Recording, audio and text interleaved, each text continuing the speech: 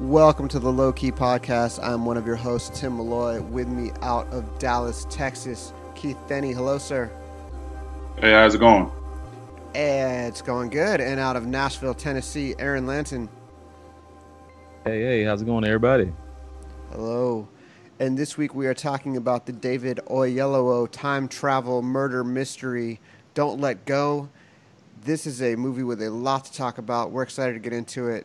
Do we want to go around and just start with our initial reactions? Yeah, and we're going to do our best not to spoil any parts of the movie, as difficult as that is. But I'll just say, for me, it was really gripping. I really enjoyed a lot of what was going on in it, even though I got to say, man, you cannot look away. You'll miss all kinds of really cool clues in the film. Really captures you like from the moment it gets started. The acting's really well done, and I really felt like it took me a moment to figure out where it was going, but I really enjoyed the journey, and definitely feel like it's something worth checking out. I just got a reaction to how well you said that man's name. Like, I've been trying name for like the last 4 days, and I still think I've been jacking it up. So David Oyelowo. Yellow. Oyelowo. The trick is it's the color yellow and an O at the beginning and an O at the end, and I only know that because I got to interview him at the Sundance Film Festival when this movie first came out, when it had a different name, Relive, and I spent about 3 days just practicing Oyelowo, Oyelowo, Oyelowo. And then also my name is Malloy, so when you say Malloy and then you say Oyelowo right afterwards, just the O's and the Y's really get you. Yeah, it's just running all the way in together. You know what the other trick is, actually, that's super duper helpful? So you could do like I did and just kind of accidentally bump into another podcast that has him on it, Van Lathan's Red Pill podcast. He actually was on that podcast talking about the film Don't Let Go, and he said his name, and I was like, "Oh, Oyelowo, got it, boom." That was my trick. Boom, there you go. I don't really know how I feel about the film yet. I watched it today. I probably should have watched it a couple of days ago to sit down and think about it more. And I'm still trying to figure out what I just watched. I don't know if it's a time travel movie. I don't know if it's a movie about parallel universes. I don't know if it's a movie about like where when you die, you really don't die. You just be transported into another world where you're actually living. I'm not really sure. Oh, damn. I hadn't even considered that possibility. Interesting. Yeah, I had a hard time with the rules of this movie. How exactly does the phone transmission work? And I kind of like the mystery of it. I kind of like you just have to accept that. Just for people who don't know anything about this, the plot is David Oyelowo is an LAPD detective. He's got a niece played by Storm Reed, whose parents are maybe have a history of some negligence. The first scene is nobody comes to pick her up from the train station, so he has to jump in. They go to a diner together, and we kind of see how good their rapport is. Then her whole family very quickly suffers a extremely violent tragedy. And soon after that, he starts getting calls from her, kind of from beyond the grave.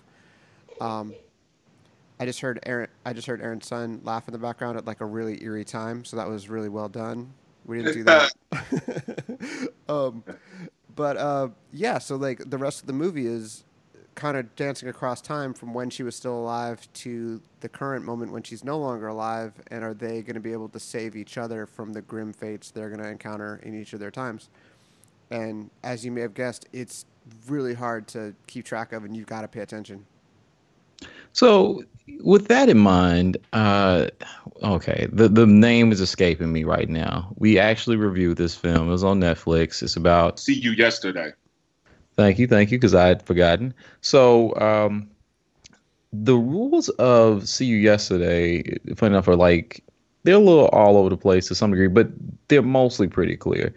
I think you both are right that the thing is, this movie it's not super interested in explaining how this stuff is happening, because in most movies where you see some version of dimension or time travel, there is some moment in the movie where there's a character who is asking questions that doesn't understand it. So then somebody who's there who is somehow using an apparatus or invention of some kind to do this, time travel jumping or dimension jumping, they'll explain it to you. There are moments here, and even in the trailer, so we're not saying anything that isn't really known. So David Oyelowo's character, his name is Jack Ratcliffe, the detective. So he is in whatever time he's in, and he's getting calls from his niece Ashley, who is in the past. That is normally kind of all over the place. But the thing is, because of how things are functioning, it's possible for them to do things that influence both of their timelines. And this is also clear in the trailer. That's very unusual for these kind of films normally. Correct me if I'm wrong, guys. Is that fair to say? Yeah. Like, where they're happening at the same time and able to communicate with each other at the same time is I don't think I've ever seen this device before, personally. Like, I don't think I've ever seen time travel work this way. Keith, can you think of a time this has worked? If it's actually or been done? Excuse me, not that it's worked, but did you seen it been done in a film? No. Yeah. Like, I kind of hesitate to even call it time travel because it's sort of like parallel dimensions almost, where the two timelines are able to talk to each other. I mean, maybe there's that movie Frequency from like 1997 with Dennis Quaid. Where he talks to his dad over a CB radio.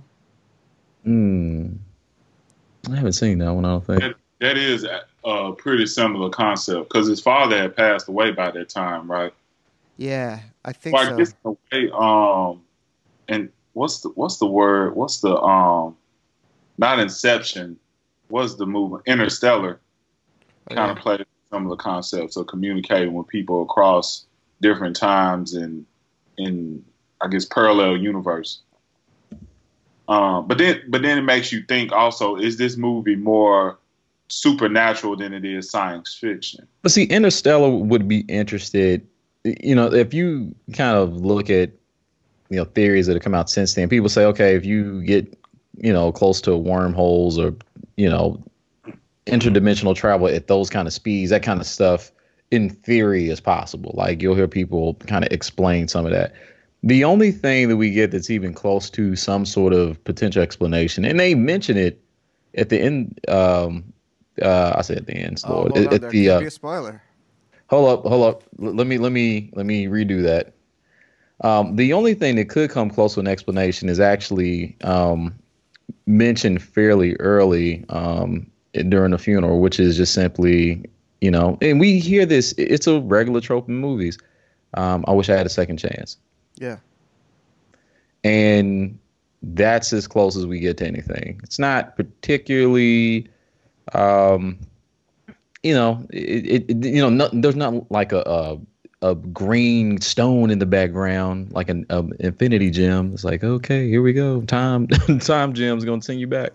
Because even if you use that, it's a time gem. So it would send you backwards, not put multiple things happening at one time together to influence one another, Yeah, then they actually pray for a second chance.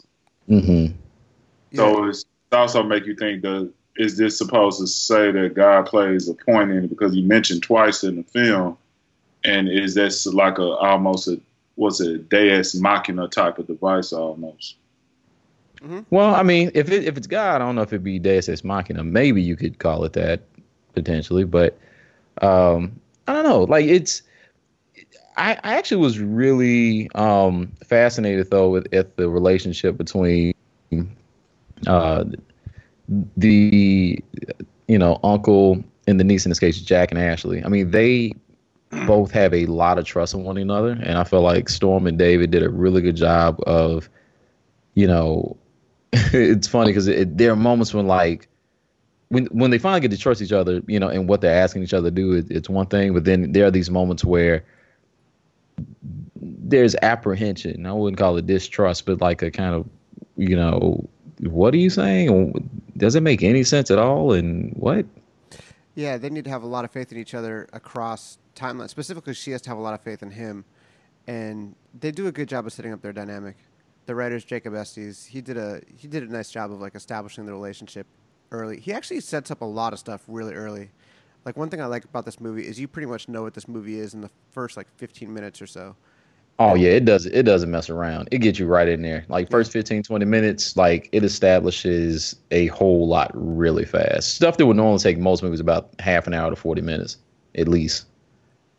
I'm kind of glad they skipped the explanation for how the time travel works because it's such a noir movie, and then to have like, all right, there's a wizard, and to like go down. I don't know who they would introduce to explain that stuff. I kind of like more just take it on faith. Like this is a magic phone relationship. Somehow it works. He prayed for it. Maybe that's why it happened. Maybe there's just a split in time. Maybe I think possibly it works that it's all in his head. Um, but it doesn't. I like that it doesn't get weighted down with like here's the physics of time travel. Oh, almost like a Jacob's Ladder situation. I don't really remember that movie. I never seen Jacob's Ladder. Oh, okay. Well, hey, well, people who have listened, who are listening now, they'll know. I won't get into the details, especially since there's a remake coming out. Fascinating film. Go watch it. Uh, but yeah, and now I'm still not convinced that this is actually a time travel film, though. Like, because it's like, what is it more of a paranormal thing or supernatural, or is it more, which it would have to be because there's no explanation to how this shit is happening, you know.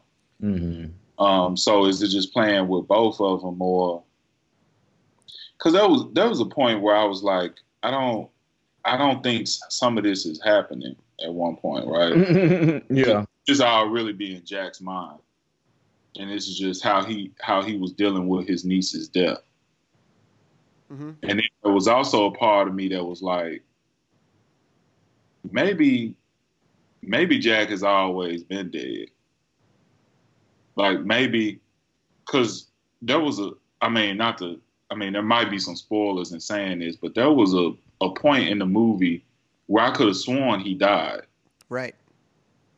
And so I'm thinking to myself, that's when the movie completely changed. You know what I'm saying? I think he was losing it and then he dies. Because I feel like the lead that he was going to the first time he died seemed like it was unrelated to everything else, if I remember. And then after he died that time, he's in the car and he's like, what's going on? Then everything from that kind of leads to him, to what we get in the ending, right? So is this just him living out a chance to actually do right this time and have a second chance? But he's not really living, but he's replaying this whole scenario in the afterlife. See, I can't even comment without super spoilers. That's really fascinating, actually, though. Because it brought up again the fact that he dies the first time, right? I'm a spoiler again. I'm inclined to want to give this movie a happy ending and to feel like it has a happy ending because otherwise, it's like, what's the point? Like, it doesn't seem like a nihilistic like, yeah, we're all gonna die kind of movie. It seems like a love and a strong relationship can beat physics kind of movie to me. There's so many things in this movie that, man, they're really interesting. They happen at a split second, and they ask you as a viewer to like just really soak it in so quick because there's always a possibility that this could completely change how events occur for both Ashley and Jack, and so it's just captivating. Like you just really want to see how it turns out. I just, there was one point, and I've never had this happen when I'm watching the screen. Like I was standing up like the last 20 minutes. I was just like, oh, what's gonna happen? I don't know, man. It was just, I don't know. I was really not sure where it was gonna go. I think another reason why I think that Jack was already dead is because, like, when you think about it, he was so obsessed with figuring out her murder, and that's when he first got the call from her, right? Yeah. And that's a trope that happens in many movies. right, and then eventually he gets shot, and then you like, okay, he dies then, and then it's almost like he comes back in a way, right? Hmm. So what I think, and to add to Tim's point, is having a happy ending. Like, what really defines a happy ending? In a sense, that's a happy ending to him because he is a detective. His family was murdered, and so the main thing, his main motivation was to somehow, some way, solve that murder. So Which he wasn't going to be able to be arrested, you think, until he solved it. However, it came together for him to find that peace. exactly. I So do. maybe he's the ghost the whole time that's living out this whole scenario. I mean, the one wrinkle I would throw in this is it did ultimately get released by Blumhouse, and that is pretty much they like their horror movies. I mean, they're the people who gave That's us what Get they. Out and and Happy Death Day and all that. So like that does kind of make me lean more towards a supernatural explanation than a And Happy sci-fi Death Day explanation. had no explanation, and it's pretty much just the concept of you constantly dying and coming back, like what Groundhog Day, Yeah. or me playing Hitman 2 and constantly dying and figuring out a way to kill these bastards. That game is hard as shit. That game ain't that hard. Man, it can be. It can be if you're playing on professional. Every game is hard to me. If I'm playing like Super Mario Kart, I'm losing. Super Well, Mario I guess it depends on which version of it too. Actually, now I'm thinking about it, but game. that's fair. But I mean, like, what do you guys think? Like, what do you think this is more of a science fiction, time travel, parallel universe type of scenario? I go It almost fantasy urban horror, I guess. I just did like urban horror where people just like there's black people in it. It's urban, and that makes I me mean, fucking I mean, crazy when other I people do it. thought you meant like city rather than black, Well, like but it's like a euphemism that we in the media use. Um, no, that's fair. That's but fair. also the content is kind of urban. You know what I'm saying? You do well, have drugs involved and drug dealing shit and gangster stuff. So I mean, I can see that urban. the guy who made it, Estes, he set it originally on a farm in Ohio, and Yeah, I heard then that. when Oyelowo got involved, he was like, "Oh yeah, I can move this, sure." Um, and then, he I don't know if it was a drug thing, like a drug hit all along, but that's what it ended up being. There's drugs on farms in Ohio, I guess. Maybe, Yeah. yeah. Yeah, I think the opioid crisis would definitely agree. You don't get that sweet coca, but you do get you do get. It could have been pills or something. I don't know. Oh, yeah. I mean, there's plenty of legal stuff going on there, but yeah, I mean, I think it's really cool that David Oyelowo was like, hey, I want to be a part of this film, and I know it was originally written like this, but if it makes sense, let's see if I can be involved. And um, I think that's a really interesting example too of like, you know, you go out and you say, okay, I want the role. I'm gonna, you know, ask for it and see what happens, and then they pick the right person for it. Right. Now, unfortunately, that didn't happen enough, but Bloomhouse is definitely a studio that's willing to take some risk, and I think this is a good example of a film you're not going to see happening at most of the major studios, just because it's not meant to be like gory, and it's like, I mean, it's not meant to, like, it's a character driven story more than anything, I would argue. Yeah. And because it's not meant to specifically be super sci-fi or super fantasy, like have whatever that is, like particularly like banged on your head, it's a harder sell Yeah. from a marketing perspective. I would assume for most studios, like, because somebody like, let's say you went to most major studios and you're like, I want to make this movie. Like, I don't know, like, can we have more guns? Can we have, I don't know, more sex? Like they had to find some way to like jazzy it up so like they could sell it, you know. It's really funny because like, except it's a very straight, like gritty crime drama, except for this supernatural or sci-fi twist. And I like movies that do that. Like I like movies that stay really true to genre, but then have like completely flip it in an unexpected way. Like I really do like that.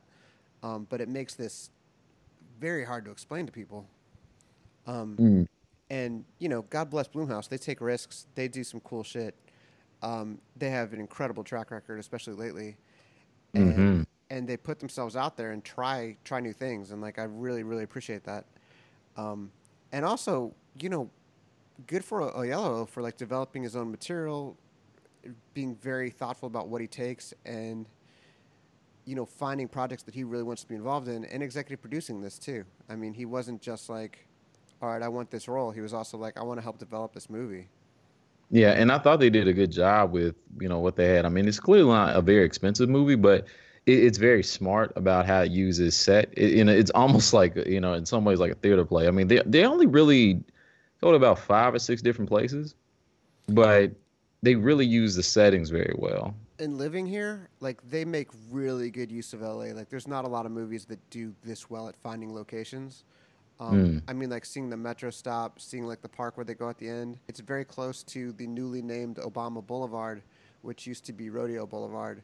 They do a good job with their LA geography. Let me just say that. Like, Yeah, yeah. I mean, and so I mean, we mentioned this real quick. I just want to emphasize it one more time.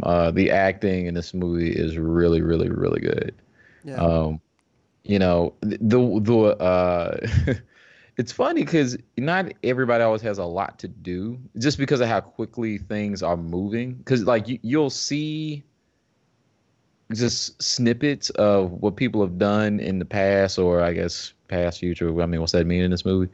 But when they get chances to shine, like there's this one part at the end, when Ashley's family is all together, with their murderer, and it's a really gripping scene. And for more reasons than one. Again, super spoiler there, can't get into it, but it was really, really well done. Yeah, I really did like Storm Reed in this film. yeah. Is it Stormy or Storm? But I think Storm. it's Storm. Okay, I think she did a real good job. I think she's a rising talent.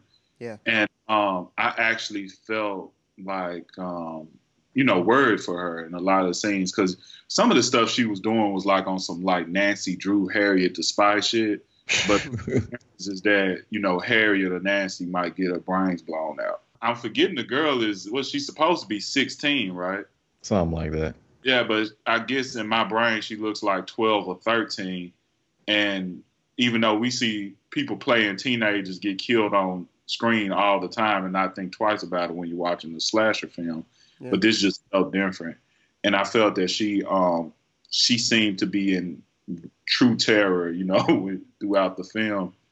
Yeah. It's just she did shit that didn't make sense though. Like I couldn't understand that bike thing. Like drop that damn bike. Like every time I'd be pissed off she grabbed that bike. Leave the bike alone. Hey, you know what? You say that, but I mean, they were tired and she wasn't. At the end of the day, That's like one of them horror tropes. Like when people doing something that takes them too long to move like freely, and it was always that bike. And you know what? All right, but in general, in horror movies, fatigue's not a thing. But everybody she was running from were way older than her. She could have outran this mother. She could have outran her. I don't know, man. I don't know. We can't get it. I'm gonna ask a weirdly personal question. Has anybody run from someone who had a gun on them? No. Let me Okay. think about it for a second. No. I have. But with that in mind, I have. Oh, go. And let me tell Okay. you that I don't know if you ever have that dream where like you need to run from somebody, and like you can't run. Does that ever happen to you? You have the dream where it's like my legs are like moving more slowly than I want them to. I can't get I'm away too from the terrified. monster. I just end up. It just happens. Yeah, I know what you're talking about. Yeah, that's like the worst dream, and it was exactly like that in real life. Like I went jogging, somebody like stopped me with a gun, like they like took my phone and my headphones and shit, and then they were like run, and then it's like that dream. I would have much rather had a bike. Long story short. But I understood her trying to get on her bike. It was It was, yeah, it sucks. I So get. I guess the setup of getting on a bike seems to take too long for me. I feel like I can run faster than it takes me to jump and hop on a bike. Look, all I'm gonna say is not only are you faster than like unless this is like a freaking Olympic sprinter, you're gonna be faster than that person. And on top of that, you're gonna be way less tired. You can go way longer on a bike than they can just straight up running. No, I feel what you're saying. Like if you already on the bike and you good and going, fine. But the fact that she had to get her bike through small things, like she had to get it through a gate, she had to get it through some doors. She always got to get it. She got to, you know what I'm saying? She walking. There was a point. It felt like a QTE in a video game, though, like a Shenmue, and she had to keep like pressing the button properly to get it through stuff. Like, are you really trying to get this man time to catch up with you? And you know what? I love the acting, but I will say there are certain things that the characters did that did not make sense. And I know we can't really get too into this without being completely spoilery. Mm-hmm. Spoilery. But it was certain stuff that I was like, I knew they was gonna do it because characters in these type of movies are pretty stupid. But then they did other things that were like, what? Why did you do that? Like, what was the point of that? You know, why? The only thing that actually, and I wouldn't say like it bothered me necessarily, but I just felt like it really would have added something to the film is there's some motivations that if they had provided would have helped a whole lot. Like, why did the daddy? Why he stay? For example, Spoiler. Is that a spoiler? Really? Yes, it's a spoiler. They don't know who I'm talking about. You just said the daddy. You don't know who the dad. Anybody could be a daddy. Man, come on. Three daddies in the whole murdered. The dad in the diner in scene 1. Yeah, in the background. Dad. It's three fathers. You know what I'm saying? Like, what the? I just need to know why. Because it goes way out of its way to make him sympathetic, and it's like if he's gonna be sympathetic, I'm not even sure we're keeping this, but if he's gonna be sympathetic, but then he's still doing the shit when they say all you need to do is go, I need to know why he stayed. It can't just be some I just wanted to talk it out, and I thought it'd be fine. I ain't whatever. Like I just need a reason. I like the whole sequence. There's a very dramatic sequence where the entire family is like put in peril, and I really did feel like, Jesus, what would I do in this situation? And it really does. It felt very real and very like fight or flight type of terror. And I thought that was like one of the best scenes, one of the most gripping scenes in the movie. Like really well done. Oh, but see, somebody was gonna have to die at that. If your ass was warned and you didn't do what was asked of you to do, you need to be willing to fall on the sword. In this case, well, can't say what, but you need to be willing to go so everybody else can have an attempt to leave.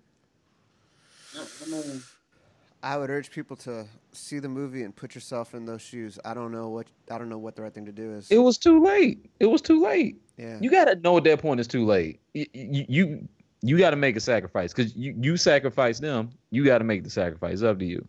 Either you go or everybody go. That's the whole thing of being like the man in the horror movie where people are like, like, yeah. Part of it is like, I need to stay and fight. There's the calculation of like, do I fight the bad guy? Do I run and hope the bad guy will be appeased? If I run, what happens to my wife and daughter? This is why everybody needs to get grizzly repellent and keep it in their house. If you don't want to have a gun, you got to have that bear repellent and you got to be ready to use it and blind the guy. I'm not saying this is somebody who's, thought of every situation need to be ready. But there's a difference between like do with knife, do with gun, do with fists. Are they near an exit? Are they not near it? It's a lot of things. Is it one of them? Is it multiple? A lot of things to consider here. You could do that thing like an anime where they always like, take me and I'll give you the jewel that you know. That's the shit where if somebody was like, you leave and I'll spare your family. Like, how do I know that? Yeah, well, I'm not here anymore to make sure that's true. Well, 9 times out of 10, it's not going to be true, though. Well, that's what I'm saying. I mean, but given the situation that they were put in, I mean, like my whole thing is you don't take that chance. If somebody tells you, hey, do this or this happens, you do this. You know what? I disagree. You fight no matter what. And granted, when I got you kind of have to. I didn't do this. I didn't fight the guy with a gun. But Oh like, no! But you're the only one there, right? yeah. But if there's like a killer breaks into your house and is like, just put these cuffs on, everything will be cool if you Oh do hell this. no! Right, exactly. No, It's fuck like all I'm that. probably gonna That's die some anyway. Zodiac killer shit. No. Exactly. Yes. Right. Like okay, so you know how like one of the people that Zodiac and I'm not now just to be clear, I'm not criticizing the person this happened to because I remember the dude that this happened to, I heard about it on the podcast. It was the Atlanta Monster / Zodiac Killer podcast. Yeah. What's the name? What's the name of the guy who I think does it's just that? called Zodiac. Maybe it is. There was one of the stories where the couple's at the lake and The worst. yeah, it's horrible. Like, and they're kind of chilling, and Zodiac Killer runs up on them, and he's like, and the guy's like, all right, he's just trying to rob us, so because he said put these cuffs on and stuff, because he had a gun on him. Now, the thing is, it's like he's thinking, okay, well, this is just gonna be a robbery and that's it. But then he starts stabbing both of them, and he's like, oh no, I made a mistake here. Hold up, real quick. He robbed them without a gun? No, he had a gun. Oh, I was gonna say, who the fuck? He's pointing a gun at him, and then he's like tied. He robbed them at fist point or something. Oh no! But he was like, "I got this gun. I want y'all to like tie some stuff up with yourselves." Now, I'm be honest. Like, it's gonna be hard for you to tell me to tie myself up and whoever I'm with. It's probably gonna happen. I can't do the tie knot. But yeah, so there's that part. That's kind of like I'm not a Boy Scout. That's kind of that part. Like I'm a city boy. So there's but on top of that, the thing that sucked though is the dude, he got stabbed first. And he was like, I'm just going to play dead. But then, like, the girl started getting stabbed. And he ended up surviving. Like, after everything was dead, they both were alive. And like, they prayed together and stuff. And they were able to make it until people got there. But then she passed away. And he survived. And he had a bunch of guilt about not fighting after the fact. But it's like, you know, how do you know? How do you know to trust the word of the person with the gun at you? Like, I'm just gonna take some stuff from you. I'm not gonna kill you. You know? Yeah, like, that's like a blame the victim, where it's like you can't. Hell no. Well, you should have expected that to happen when you were on a picnic with your girlfriend in the 70s. Like, there's absolutely nothing that would have prepared him for that. I know you're not saying that. There's absolutely nothing that would prepare you for that. And whatever he did is like, you're the victim. You didn't ask for this. You didn't. Yeah, but I mean, if anybody's. I feel like we're gonna like all be killed by home invaders after having this conversation. People are gonna listen to this podcast, and it's gonna be like, that's amazing. But my home is heavily fortified, and yeah, I'm not gonna tell you what will happen, but it'll be bad. It'll be bad. You know what? Honestly, you know what's funny? Like, I don't even know if we want to keep all this in the podcast. I'm gonna be real. Like Aaron's home has like a big gate outside. There's security people go by all the time. I Aaron is wish. like a tech genius. He has cameras and shit. Aaron, that didn't Uzi. save John Lennon. Well, John Lennon went out and roamed among the people. He shouldn't have done that. Not to But that's blame not. John He got Lennon. killed at the house though. I'm not blaming John Lennon. I firmly blame Mark David Chapman. But anyway, Aaron owns an Uzi. Go to his that home I at your can't peril. use, even in Tennessee. Unfortunately. But I will sick my son's pee on you. He'll come right over and just give you a whole hose. He's ready anytime, especially at night. He just wakes up. Oh my goodness. Anyway, this is going off the rails. If you have gotten this far, yeah, you probably just missed like 10 minutes of cut footage. But if you made it this far, thank you so much for getting here. We appreciate your listen. Please tell one person about the pod. Hey, in fact, tell several if you feel so inclined. Please follow the Instagram page, the Low Key Pod. All right, guys. We'll holler at y'all soon. All right, we out. Peace.